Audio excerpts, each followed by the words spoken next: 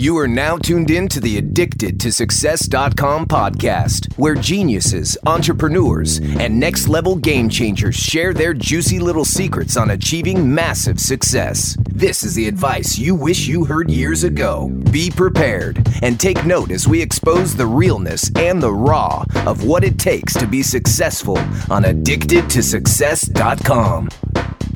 Ladies and gentlemen, welcome to the Addicted to Success podcast.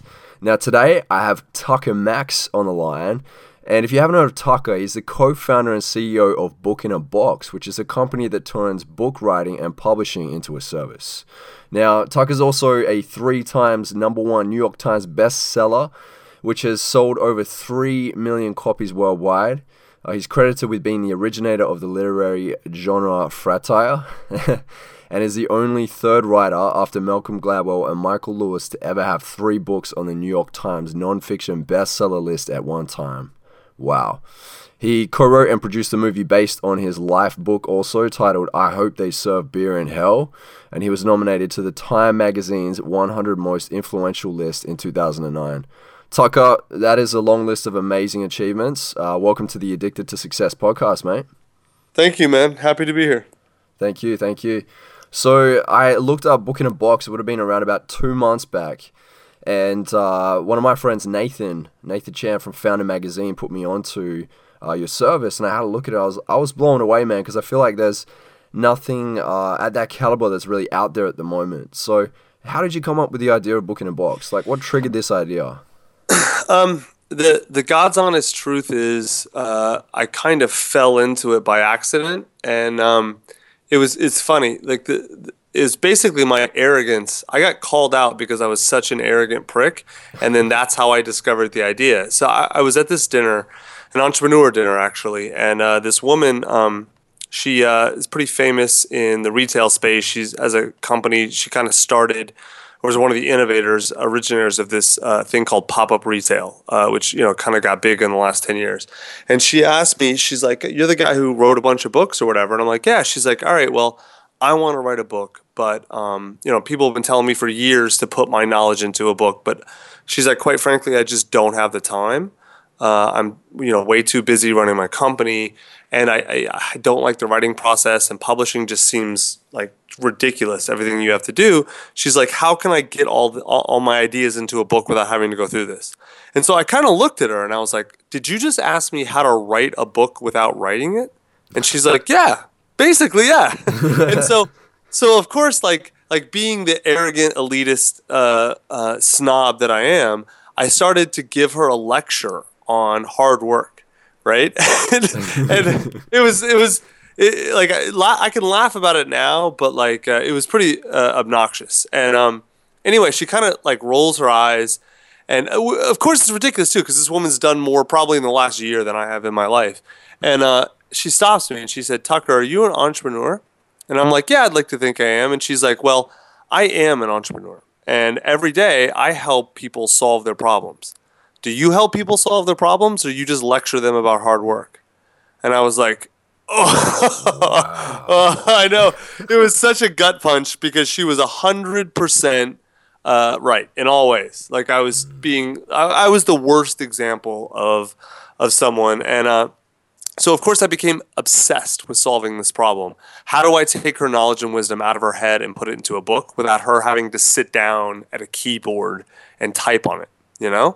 And it I couldn't figure it out for a while, and then it all kind of came to me at once when I realized Socrates did not write anything down, and neither did Malcolm X, and neither did Marco Polo, and you go down the list. A lot of the greatest books in Western history were not written by the people whose thoughts they are. And I was like, well, duh, of course. There's got to be a way to do this now.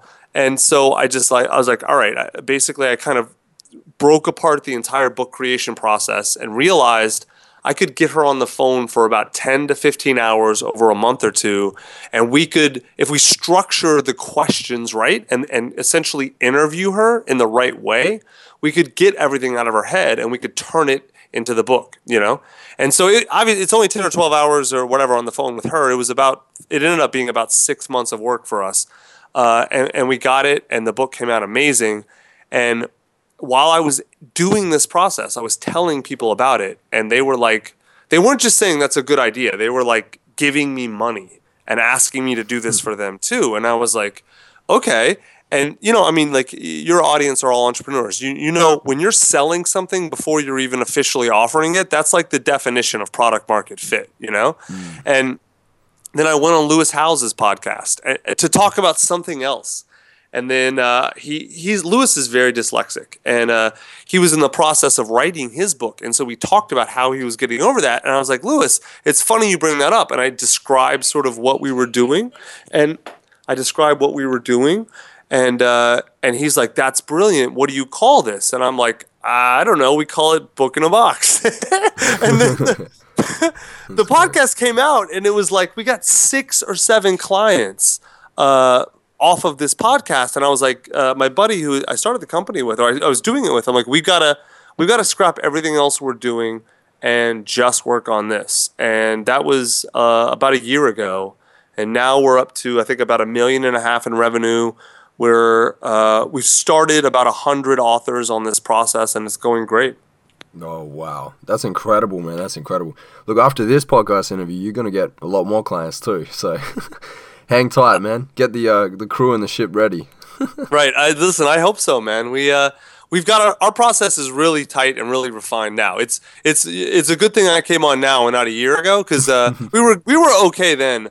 But now we're doing we've got the process down. It takes about 4 months to finish, and it's really smooth, and we've got amazing people working with us. It's pretty cool to see some of the books that are coming out of people.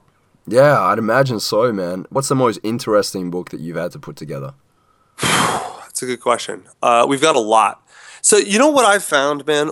So it's weird. It's sort of like, you know how when the iPhone came along, the camera kind of sucked. But then as the camera got better, you saw it not just people taking more pictures, but you saw entirely new types of pictures being taken, right? Yeah. So like some of the best photographers in the world now are like those Russian kids who take selfies hanging from the top of like buildings and stuff, you know? And like that could not exist as a genre even, 10 years ago or 20 years ago. And I think what our process has done something similar. It makes the normal process to write books way easier and better. But what we're seeing is a lot of really smart people who never would have written books before are now writing books, right? So, for example, there's this surgeon. He's like not one of the most famous surgeons in the world, but he's a very famous surgeon and very accomplished. And he doesn't have, this guy's, he makes tens of millions of dollars a year, or whatever surgeons make, some stupid amount of money. He doesn't have time to write a book. Like every hour he's sitting at his computer is like $10,000 he's not making, right? Mm-hmm. And so he doesn't write like that. But he desperately wanted to sort of write the guide for young surgeons to run their career, because apparently nothing like this exists. They don't teach you anything about this in medical school. So he heard about us, and he's like, this is great. I can spend 10 hours doing that, on the phone. I can't spend 1,000 hours writing a book, but I can spend 10 or 15 hours on the phone. And he did, and the book just came out, and now it's already, obviously you and I are not going to read this book, but every med student now is going to read this book, right? And same thing with like entrepreneurship. We have so many entrepreneur clients who they have really, really valuable knowledge in some very specific area. And because it's like a small area and they're entrepreneurs, so they make they're successful, so their time's valuable, they don't ever stop and do this. But we've now given them a way to sort of create this book in a quick, efficient way. A good entrepreneur example is one of the top franchisors in America is doing a book with us about exactly how to do, if you're wanting to start a franchise, like buy a Subway or a Papa John's franchise or something like that, it's like the step-by-step guide to understanding if you should do it, exactly how to do it, and all the sort of things you need to know. And it's incredibly valuable knowledge.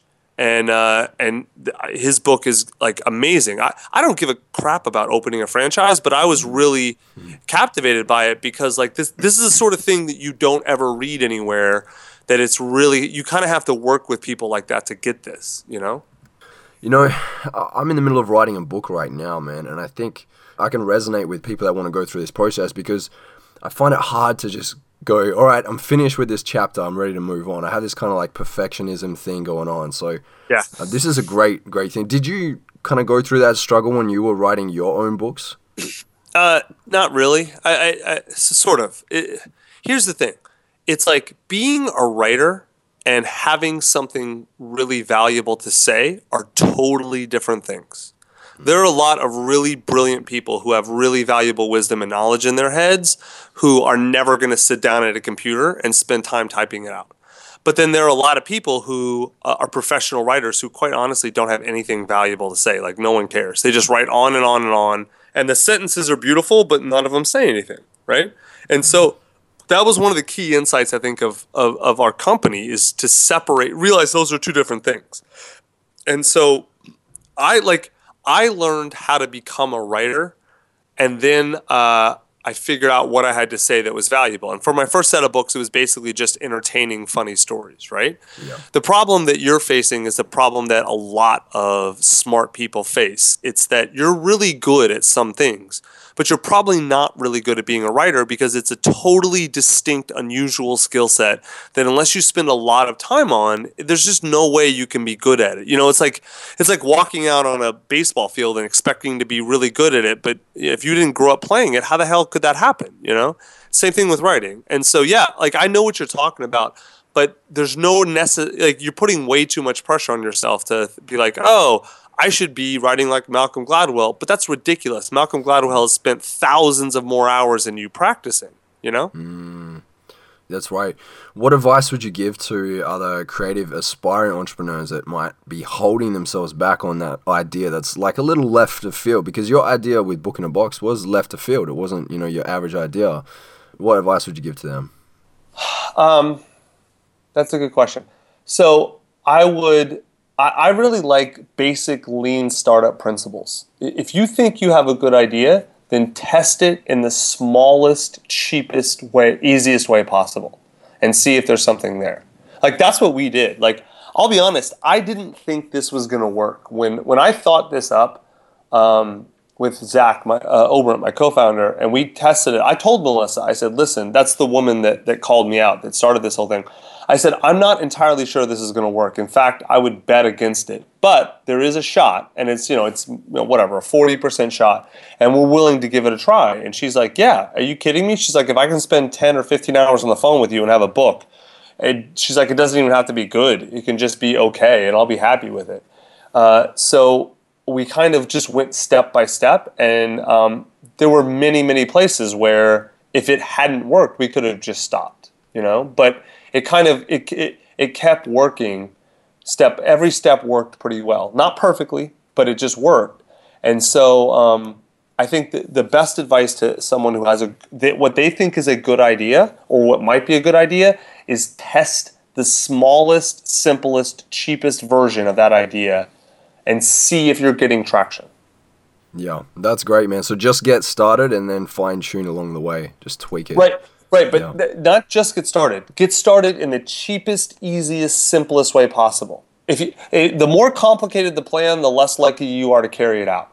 That's a good point. Yeah, keep it simple and then follow it through. Exactly. Yeah, I love that, man. I love it. So when you're feeling like you're out of flow, or you're feeling uninspired when you're writing, or even the people that you're working with that are writing, what are a few things that you do to get back into your creative space, or what do you tell your writers to do to get back into their creative space? I'm actually a big believer in, do you know what the Pomodoro technique is? Yes, yeah. Yeah. So I thought it sounded stupid when I heard it, and I'm like, this is retarded. You're telling me just set a little timer on my desk, and I'm like, this is so dumb. And my co-founder actually was like, no, dude, this really works. And I'm like, yeah, of course it does. Like, so does Hocus Pocus or whatever. And he kept hounding me about it. And it was like, one day I was like, fine. And I did it, and I looked up, and it was like 2 hours later, and I had got all this stuff done. And I was like, what the hell is going on? This is incredible. So for your reader or listeners who don't know, Pomodoro technique is essentially where you set a timer on your desk or wherever you work. I think it says 25 minutes. I usually just do 30, and you do 25 on, 5 off, and then like every hour. So then I think for the one break, 5 minutes. The next break is 10, and then like every 2 hours you take like a 30-minute break or something. And so what it does, it breaks down your work into chunks and into pieces, and so you don't sit there thinking, oh, I've got 2 hours worth of work. You think, all right, 25 minutes, I can knock that out. Let's just get as much done as I can, and then I'm going to go take 5 minutes and do whatever, right? And for whatever reason, psychologically, that really, really works well. I think it's so easy to be distracted, and it's so easy to get out of flow that you need to work on sort of what's your process to stay into a flow, and that has worked really well for me. Yeah, that's great. Thanks for sharing that, man. That's a good way to stay productive for sure. So can you walk us through the process of booking a box? Can you give us like at least a little bit of a rundown of the actual process? So say I come to you and I'm like, look, I've got an idea, I've got stories and that, like what would the actual process be from the day you start to actually publishing the book? Right. So we actually published a book about this. So I'll explain it totally. But if your readers want, you can just go to, or listeners, go to Amazon. It's called The Book in a Box Method. It outlines exactly what we do. But here, essentially, so the big thing that we do is there's two big things I think that really add value. The first thing we do is we structure the interviews in a way to make sure we're getting the best book out of the author as possible. And the way we do that is first, we don't start with what you think you want to write about, because chances are you don't know. If you don't, either you don't know or you're wrong, right? So where we start is, what result are you trying to get from this book? Because most people, in fact, almost no one wants a book just by itself, and that's all they want. They want a book because they think it's going to get them something, like status or prestige or credibility or authority, or it'll drive business to their company, or it'll get them clients if they're a consultant, or get them speaking gigs or whatever, right? Yeah. And so, which is all very true and very valid, but we want to know what result you want this book to get you first. And we generally try and get people to something that's very specific and very reasonable. Like if someone comes in and says, oh, I want to sell 1 million books and be a best-selling author and be famous, then we're like, okay, that's just not going to happen. That's totally unreasonable, right? But if you say, I'm a marketing consultant and I want this book to help establish my authority and credibility in the SEO space so I can get clients for SEO, we're like, all right, that's totally possible. Let's talk about that. So then the next step is, once you know what your result is, generally speaking, you have to have a hidden audience to get that result, right? So given the example I just give, if you're a marketing consultant and you want to establish credibility in the SEO space to get clients, then the audience you need to reach are your potential clients, right? So that means it's businesses who need SEO, let's say, or if you have a really smart niche SEO business that works on dentists only or something, then your clients are dentists who want SEO, or your readers, right? Your audience. So we try and nail down the audience as much as possible. Like people who say, oh, my audience is everybody. We're like, no, even the Bible's audience is not everybody, okay? So like the more specific you are, the better chance you have to be successful. And then the third step is understanding what value can you give to that audience? Like what do you know that audience will find valuable? So in the example I gave, if you're an SEO specialist and you really know SEO, and your book is about how to use SEO for dentists, then it's like, obviously if I'm a dentist looking for SEO and you wrote the book on it, that's a clear value for me, right? So if I'm a dentist trying to get SEO for my site and I Google SEO on Google, if I put it into Google, it's like, I'm not going to find, how do I even know, right? So what I do instead is I go to Amazon, because Amazon is the search engine for professionals, and I Google SEO for dentists, and then all of a sudden a book comes up. And it looks really credible, and it looks really well done, and it looks great, and it's like, yeah, this isn't SEO, this is SEO for me. And I order the book, and I read it, and I'm like, this is brilliant, But you know what? I'm a dentist. I want to work on people's teeth. I don't want to do SEO. So I'm like, let me call this guy or get him on the phone and let me hire him and see if he can't just do this for me. And so that's really the big part of the process that I think is the most important, is we help people figure out what result do they want, what audience do they need to hit that result, and then what do they know or what information do they have that's valuable to that audience. And then we create an outline from that, and then basically we just interview you to get all of your information out of your head based off that outline. The outline's usually 5 to 10 pages. It's, I'm skipping over a lot of steps obviously, but it's very detailed. And then then we interview you and we get everything out of your head onto audio. We get that transcribed, and then we edit the transcription into BookPros. That's another really important step, because you can't just take a transcription of people talking and put it into a book. It reads like gibberish, it doesn't work. You have to take that and make it flow on the page. But the way we do it is it's all your words, your ideas, your voice. Like, we don't write anything for you. We don't, like in the example I gave, none of my employees know jack shit about SEO for dentists. So we can't write any of this content. All we can do is create the structure to effectively get everything out of your head and into the book, and then make sure it all flows right and it sounds right. And then, of course, we do the rest of the publishing process, book cover, put it on Amazon, put it on Ingram so it can be in bookstores, book description, author bio, all the stuff that makes the difference between a professional book and an amateur-looking book. We do all of that, and then push publish and send it out there. And then we actually do some marketing too. We do a little bit of press release, a little bit of a sort of an Amazon launch so you get some traction, and then that's about it. Yeah, no, that's great, man. Thanks for breaking down that process. So what would you say is the winning option, self-publishing or publishing? So honestly, I think it's a false dichotomy. There's no such thing as the right way to go. Yep. There's only what's right for your specific circumstances. So traditional publishing is, there's only really two things you need to use traditional publishing for. If you want to be covered or if you need to be covered in mainstream media a lot, they're really the only people left on earth who look at who the publisher of the book is are mainstream media. Like, when I say mainstream media, I mean like the New York Times and the Washington Post and Good Morning America. Like, they care about who your publisher is. So you need Penguin or Simon & Schuster or whatever to be your publisher.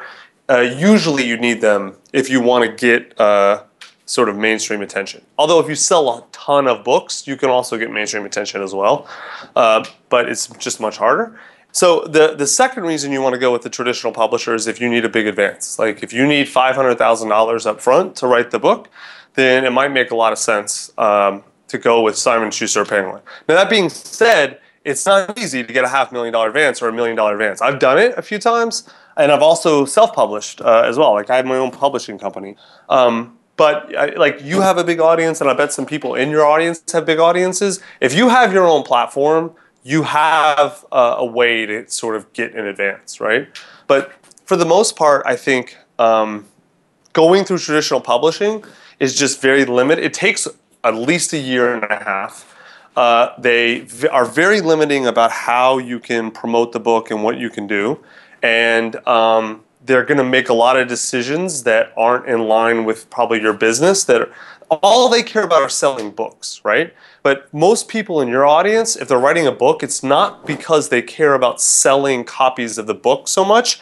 They care about what that book is going to get them, Mm-hmm. And so, so your incentives aren't always aligned. If you're a consultant or a speaker, you're writing a book to help your main business, right?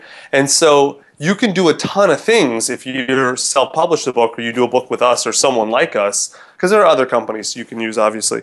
You can do a lot of things. You have a lot more flexibility to sort of use the book as a lead gen for whatever you're trying to promote or whatever. Whereas if you do that with a traditional publisher, they don't like that. They make their money on selling the book, not giving the book away. Yeah, that's a great answer. And I think that a lot of people have this misconception that when they put their book out, they're going to make millions and millions of dollars. And like, that's just like, that's not the truth, right? Like, you'd have to move so many units to even make that kind of money, wouldn't you? Well, here's the thing. I did make millions of dollars selling books, and it's really hard, right? Like, there are very, very few people who make money just on selling books. And most of them are in fiction or entertainment. Like, my books are entertaining, right? And so, like, fiction, the very best fiction authors can sell books, but nonfiction is extremely difficult, because the reality is most people buy nonfiction for an ROI. Like, I'm buying this book, this nonfiction book, because I want to get something from it, right? And and so if you own a business, or you have a different way to monetize sort of what to make money, then using a book as a lead gen or as a way to build authority and credibility or whatever, that's really how you make your money. I'll give you a great example. The woman who called me out, that basically started the company, she has only sold like 500 to 1,000 books, and she's already made, I don't know, millions of dollars off of the book, because, obviously not through book sales, but because, I mean, how many people care about pop-up resale? There's like 10,000 people on earth who care, right? But she sold to like 5 or 10% of them, and the big decision makers in her space. So she's keynoted 3 conferences in the last year. She's tripled her consulting business, and she's signed a major multi-year, multi-million-dollar contract with the biggest mall company in the world to redo all their mall kiosks. And it's all because of the book. Wow. Well, actually, that's not true. She was already an expert. What the book did was show the world that she was an expert, Yeah, it's crazy. It's kind of like your book is your business card, right? You got to look at it like that. That's a fantastic way to put it. It is. A book it's not just a business card. It's almost like the greatest business card that could ever be, because it shows the world all these great things about you. It shows them that you are the guy or the woman that they need to hire or talk to for that topic. Yeah, you're right. You're right for sure. So, speaking of events and keynotes, where are you speaking at next? So I'm speaking at a bunch of events. I know we got a friend in common who's doing one. Cole Hatter is doing a event called Thrive in Vegas that I'm speaking. Are you going to that? Are you speaking there? I'm there, man. I'm there. All right, excellent. Sure. Then I will see you there. Yeah, it's pretty cool. Cole's actually one of our clients. He did a book with us, and man, it's pretty amazing. This is his first event, and I'm genuinely impressed with the quality of speaker he got. Like, I'm like the 8th person on the marquee. He's got like Robert Herjavec and James Altucher and Lewis Howes and all these like way big people. It was pretty amazing, actually. And Gary Vaynerchuk as well, right? Yeah, right. Gary Vaynerchuk. I'm forgetting multiple big people because he has so many. Nice, yeah. So if you're listening right now, head over to thrivelasvegas.com. You can pick up the tickets. We also have the Addicted to Success special too. So the promo code is Success, BOGO, for buy one, get one free. And then Success 300 if you're going by yourself and you want a $300 discount. And Cole was telling me this was like, they haven't done this before. This is like an insane discount. So jump on that, and you can check out Tucker Max on stage and hear even more about how you can write and publish a book. Mm-hmm. Now, my speech on stage will be different. We have our process. We're kind of expensive. We charge $15 to $25,000 per package. But I'm telling, if any of your listeners want to do this themselves, which you can totally do it yourself. It just takes you a lot more time. The book is like 99 cents on Amazon. It details it has templates. It's the exact process we use. The book is not an upsell for our service, because we figure people who can afford $15,000 are buying time and expertise. So we had no problem telling everyone how to do this. There's not really a huge secret to it. Yeah, awesome. And what's the name of the book there, Tucker? It's just Book in a Box Method. That's it. Okay. Oh, nice and easy. Awesome. Yep. Beautiful. So what would you say are the biggest mistakes that writers are making nowadays that you found? Yeah, so we see it with most of our clients, and I see it with all kinds of books. The big mistake is that people write for themselves and not for their audience. Like, it's totally valid to write for yourself, but that's called a diary, and there's no reason to publish that. If you're writing for an audience, you need to put your audience in mind. It's exactly like the process I described earlier, like how we walk people through this. Because look, your book is about helping someone else achieve something. You know, like think about what books do you buy? You decide which books you want to buy based on if you think they're going to help you in some way, right? And so you need to write your book the same way, or a blog post. It doesn't really matter, man. I mean, it's like, or this interview, like we're talking about things that are going to help your listeners, and that's why they listen, right? But and people, you know this yourself. People do, but then like they sit down to do their own thing and they lose their minds. You know, they're like, oh, I want to talk about, you know, whatever, that time that I saw a butterfly or whatever the hell. And it's like, no, dude, no one cares. What we want to hear is what you know that can help us. And so everyone listening needs to make sure everything you write, every piece of content you make, you should ask yourself, who is this for and why do they care? Yep, that is a great thing to remember. Thank you, Tucker. So, you know, the online scape has changed quite a lot over the years. A lot of people are moving from Facebook, they're going to Instagram, they're going all over the place, right? And there's just a saturation of books out there and all sorts of platforms. So, from what you've seen and what you've experienced yourself being in this game now, what would you say is the most effective way to market your book online? Apart from the typical, like, you know, getting it on Amazon. Yeah, so what I'm going to tell you is what no one wants to hear, but it's the truth.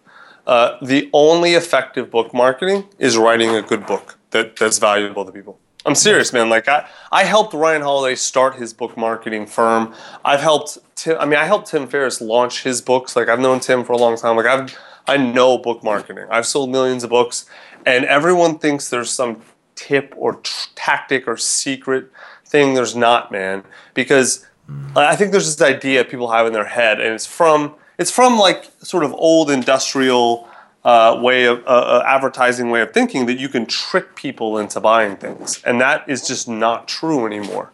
Like what you have to do now is deliver something that's very valuable, and then and most people don't focus on that. They focus on how they can get people to, you know, I've seen it 100 times. Some author will like sit down and go in a cave for 2 years and write their book and then come out and say, okay, how do I market this? And I'll look at the book and I'm like, this is terrible. No one's going to read it. And they're like, oh yeah, okay, but how do I market it? I'm like, there's nothing you can do. You can't turn shit into Chardonnay. You know, like you've already screwed it up. And so I told you how to market the book. I told your audience how to market the book earlier. Figure out what audience you want to hit and what you know that is valuable to that audience, and then nail that.